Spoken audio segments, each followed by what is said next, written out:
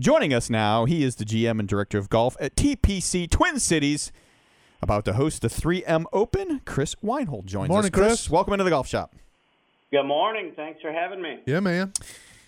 So, we got to talk golf course conditions because, we've had 2 weeks at Jack's place, and we saw different tee boxes, softer conditions, players were happy, and then this week we're seeing, the players are like, oh, my God, It's a US what Open. did y'all do? Yeah, right. So what's going to happen up there in the Twin Cities?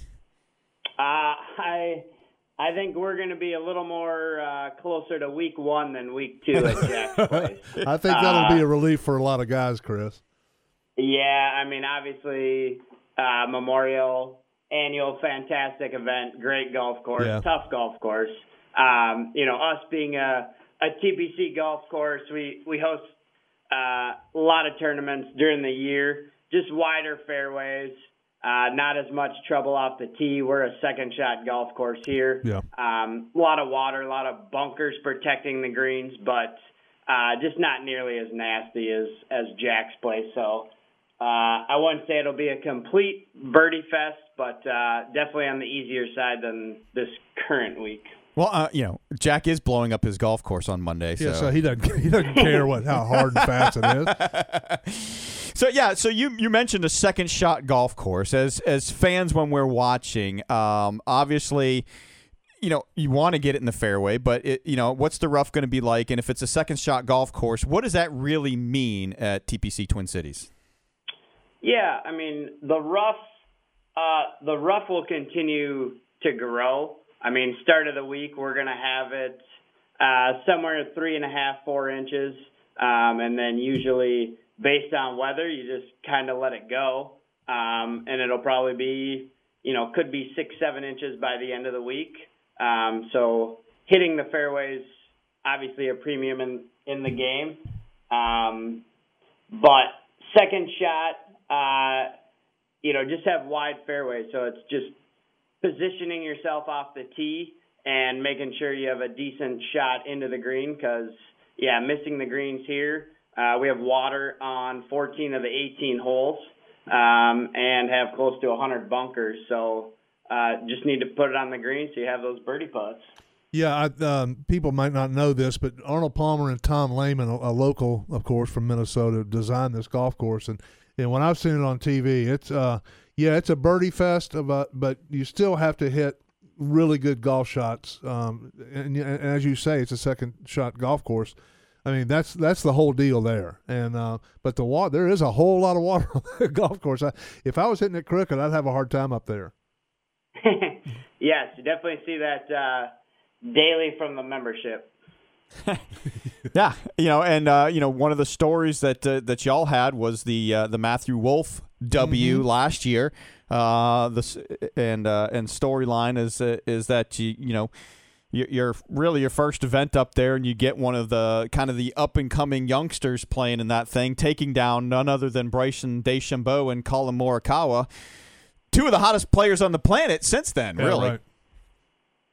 Yeah, that was incredible finish, and same thing. I mean, that's kind of how our golf course is built, especially on the tournament side. You have those birdie opportunities coming down the stretch, and then we went through the renovation to go from the Champions Tour to the regular tour, and 18 was a hole that changed quite a bit, but we definitely wanted to keep that as a par 5 instead of going to a longer par 4 because you get that excitement. And you saw it last year. You had Bryson on fire down the stretch, makes eagle to take that one-shot lead, and then you have Matt and Colin coming in, and both of them end up hitting the green, and they both have an eagle opportunity to win the tournament. And as we saw, the exciting finish, Matt Wolf was able to make that putt. Well, first off, I think can we ask that out of bounds be clearly marked with white stakes instead of fences? Number one. Number two is so you see Matthew Wolf is not lacking in distance. Obviously, Bryson's has bulked up and got some more distance since last year's almost there. And Colin Morikawa is one of those guys that I think we could call sneaky long. Yeah, he's. but he's a really good iron player. So you kind of you're seeing both sides of the fence of what you're talking about. I mean, you see guys that can bomb it out there, but then you got somebody like a Colin Morikawa who's leading the tour in greens and regulation. So you see how the iron play works. When you talk about the green speed and stuff like that, I mean, are the greens, if you're on with your iron play, are the greens set up so that when the pins are in certain spots that everything's going to kind of funnel to it? So if your irons are on, you got to have a lot of looks at birdie. Yeah, our greens are, I'd probably say not as undulating as you're seeing here at Memorial. A little flatter, more open, very accessible. So, yeah, like you said, you put irons in the right spot, you're going to have plenty of birdie opportunities. And, very biased up here, but think we have some of the truest greens around. So just, you see a lot of times the good iron play, putting them in position, and the good putters can really get on fire and make a lot of birdies. What other commitments do you have from the players at this point? We have 6 of the top 30 in the world. We have Brooks Koepka coming back. He played last year in the event. Dustin Johnson, which obviously interesting, going from a win to, I guess that's golf, going to last place this week. Yeah, 14 over is just not good. Yeah, right. See him bounce back next week. Tommy Fleetwood is in the field. Good. And then Tony Finau, which obviously playing very well right now, and hopefully I think everyone's a big fan of Tony, so see what he can do this weekend. We have Bubba Watson, and then obviously have Matthew Wolff coming back to try and defend. That's a good field. Yeah, again, we're talking with Chris Weinhold, GM Director Golf up at TPC Twin Cities, hosting the 3M Open. So when we're watching on TV, and a lot of times we've been getting, the live groups from the Golf Channel and early coverage on Thursdays and Fridays, and what holes are intriguing for us as we watch this? Are there going to be some drivable par 4s? Are there some really long par 3s? Are we going to get some excitement on the par 5s? Give us kind of a breakdown of what we see in terms of where big things can happen on either side, whether it's a possibility of holding out for an albatross, or if we could also see 10s. Yeah, absolutely. For us, part of that renovation, number 3 for us out of the gate plays as a par 5 for the membership, but for the tour event actually plays as a long par 4. So that one's over 500 yards, which is, in my mind, always fascinating to watch on TV, and seeing those guys tackle a long par 4. You think it should be harder, but yet somehow they make plenty of birdies on those holes. Number 6 is that second par 5 on the front. Added a fairway bunker in the last renovation in the fall, so it'll be interesting to see. That one is definitely in play off the tee. Could cause a little more trouble, but also another green that is tough to get to in 2, just water all the way down the left side. Basically have to carry it all the way to the green. And honestly, it'll be interesting to see. We have a few different options with tees where they can play it up and have a couple drivable par 4s. Didn't do it last year in the first year, but the fact that we don't have spectators, I don't know if that changes anything in the rules officials' minds as to doing it, but number 7 is in that. So, always exciting if they set it up that way and you can see players go for it. Finishing the front 9, same thing. I would say for us, normally day in, day out, number 9 is the toughest hole. And for the pros, same thing, going to play a straightaway 500-yard par 4. Prevailing winds, always have it into that. And same thing, water all the way up the right side up to the green. So you get a back right pin location there. It can be real tough. And then on the backside, same thing. 16 is set up to be a potentially drivable par 4, which can make it pretty exciting coming down the stretch. And then we finish with a par 3 17.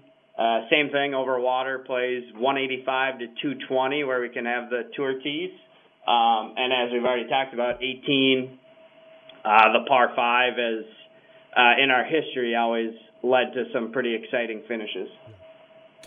Yeah, good stuff. So, when you talk about scoring out there, and obviously you've got a field for the conditions and whatnot. I mean, when we talk about what happened last year, and coming down the stretch and all the excitement. I mean, these guys were shooting 65s and 66s, and there was a 62 by Lucas Glover on Sunday, and some 64s. What do you really see? 263 was the final score last year. What do you see as a good number coming into this year? I would say pretty similar. I think condition-wise, we are probably a little firmer and faster than last year. Obviously, once you hit tournament week, as you see at Jack's Place, you can kind of push the envelope on the golf course with watering and letting the rough grow. So, the portion that's out of control is the weather. So we can dodge some potential rain. That'll keep it firm and fast. But I think that low 20s, you're going to be for sure in the hunt and have a chance. And, like you said last year, we actually had 3 62s by the end of the week. So, while some people like the Memorial or more U.S. Open where you get those lower scores, a tournament like ours, you have that potential on the last day to just see some fireworks coming down the stretch. Yeah, looking at the card, Chris, I mean, the card reads 7,500 yards. It just length doesn't matter to these guys anymore. It doesn't bother them at all. I don't think. I'm sure they don't even look at the yardage. They just get on the tee and hit it. And it's just amazing how long the game has gotten and how short they make it look. Yeah, and they can all hit it a long way, and like you said, the yardage doesn't matter. That's but right. Even one of the most impressive things I think right now with Bryson is obviously that distance, but how straight he's hitting it. Mm-hmm. Outside of the 10 he put up yesterday, which was probably more his club selection on that second shot. I agree. But, being able to hit it that far and keep it in the fairway, I'm interested to see what Jack wants to build when he blows that up and starts over, because right. He might have made a quick lines now that are unbelievable. He might have made a quick change of plans this week, so we'll see how that goes. Anyway, man, Chris, we appreciate you coming on with us. Have a great tournament week up there. Thank you very much, gentlemen.